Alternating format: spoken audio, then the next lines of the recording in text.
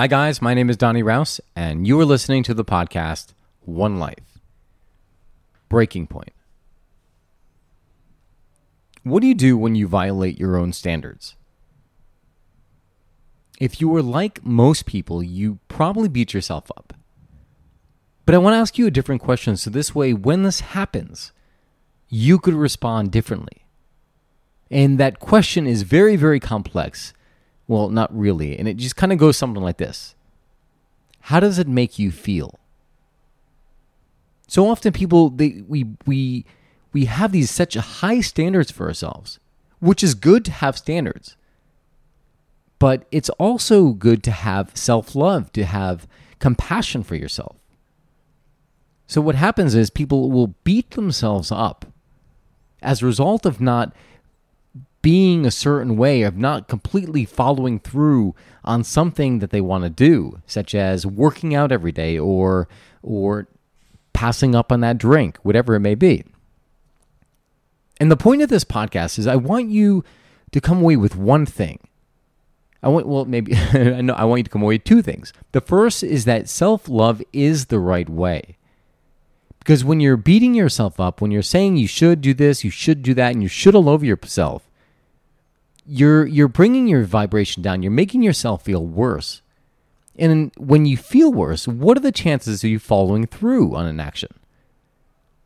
Less. Unless you hit that threshold, unless you hit that breaking point. I am currently living in Miami, Florida. And when I first got here, I was staying at a hostel, and I met this gentleman by the name of Jack, changing the names to protect the innocent. But in this conversation, when I met Jack, he was telling me how he was supposed to be in Ecuador. He was going there to, he's a skateboarder, and he was going there to sell some of his skateboards. At the border, he had gotten turned away because he had tattoos. They assumed that he was like part of a gang. And so he was in Florida, and he was lamenting what happened. And as a result of that lamenting, he started drinking a little bit more than he typically would, being a little bit down on himself. And then he would tell me, well, like I had given up drinking and now I'm drinking. And it just kind of, you could tell it was on a downward spiral. I shared this with him because I had experienced something different, maybe not with the drinking, but just with the going out. So when I arrived in Miami, Florida, coming from Connecticut, in Connecticut, I was very, very, very regimented, perhaps a little bit too much, where I had to wake up, I had the breakfast, I would do a little bit of exercise, do a little stretching, start my day, take a break, work out again, start my day again with the work, finish up, eat, sleep, and repeat. Wasn't much of a life. That's actually one of the reasons why I came down to Miami. But being in Miami, all of my routines were flipped upside down. And as a result of having all those routines flipped upside down and staying at a hostel, I started going out almost every single night. Not getting like completely trashed, but I would meet someone and you want to develop relationships. So it's like, hey, we're going to go here. Do you want to join us? Sure. So you go out and all of a sudden 8 o'clock turns to 2 o'clock and all of a sudden now you're all hanging out at the beach and you're getting home at like 5 o'clock, 6 o'clock in the morning when the sun's coming up. Great for making friends, not great when you're trying to build a business, when you're trying to establish routines, new routines for a place you move to. So this was going on it happened for a week, and then it was spilling into the second week. And at first, I started to beat myself up. I was saying, well, man, people would ask me, well, how's your day going? How's work? And I would immediately go into this dialogue of how I haven't been productive, I've been staying up too late. And as a result of going over and over and over and over, what do you think was happening? As a result of repeating that story, I was just repeating it over and over and over again. But then I started to give myself a little bit self-love. I thought to myself, well, what if by doing this, it's actually helping me build that routine? It's actually helping me to stop doing the stuff that I'm currently doing. And I'll explain what I mean by this. And this is what I told Jack.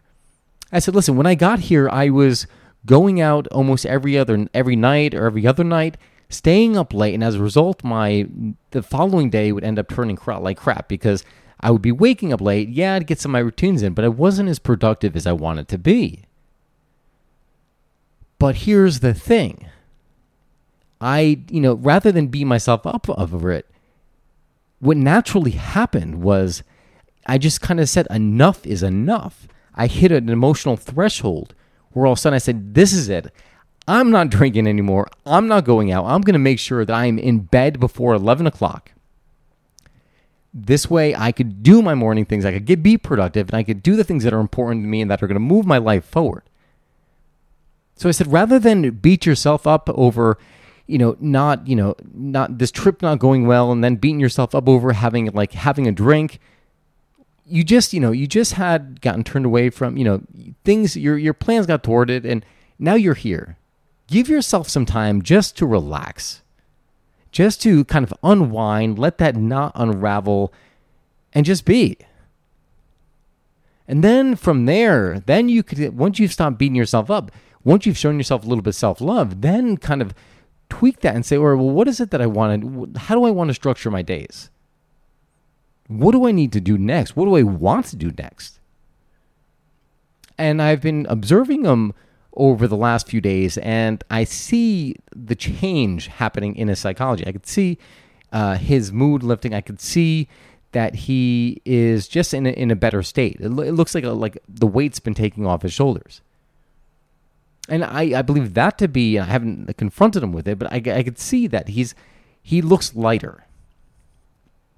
So what is it for you? What is the thing that you beat yourself up over day in and day out because you're not doing it? And I want you to answer this. How does it feel? Does it feel good? Do you feel like doing more? Do you actually feel like, getting on that horse and going full steam ahead towards that goal that you're setting out for that you're not really doing because you keep getting sidetracked or whatever it is? What would happen if you showed yourself some self-love instead? What would happen if you just kind of had that little autocorrect where you said, okay, this is what's happening. What is really important to me? What do I want? And then realign. When you catch yourself doing it again, I say, okay, this is what I want. How do I realign? How do I make it so that I don't repeat the same mistake over and over? It's such a simple thing to ask ourselves, but I feel like nobody does it, and I'd be lying if I told you that I did it all the time. Is to review your day, review your week, review your month, review your years. Look back at them and say, okay, what did I get this year? What did I achieve? What are the things that I'm proud of? What are the things that went well? What are the things that did not go that well? What would I do differently? And as a result, you realize maybe, like in my circumstance, that you're like, oh, well, you know what? I end up talking till 3 o'clock in the morning, and I know that it ruins the day because I wake up and I'm tired. How can I prevent that going forward? And you start to give yourself ideas. You start to give yourself tools to correct it, to fix it. And as a result, now all right, well, the alarm. Now I set an alarm. All right, but when the alarm goes off, that means I have half an hour to get up to my room and start getting ready for bed. And this way I could prepare my morning going after. Now, I try not to be too rigid with that because I also want to be a little bit flexible. And particularly on the weekends, I'll do this. But having that little reminder helps me understand and remember, what is it that's really important to me? Getting sleep so this way I could wake up in the morning, do my run, feel at peace, and be more productive in my day. Okay, perfect. Let me go. That is all I got for you guys today. I hope you enjoyed this podcast. If you did, please give it a thumbs up. Please give it a share in your social media. And if you have any questions, you could definitely email me at DONNYRAUS via Instagram.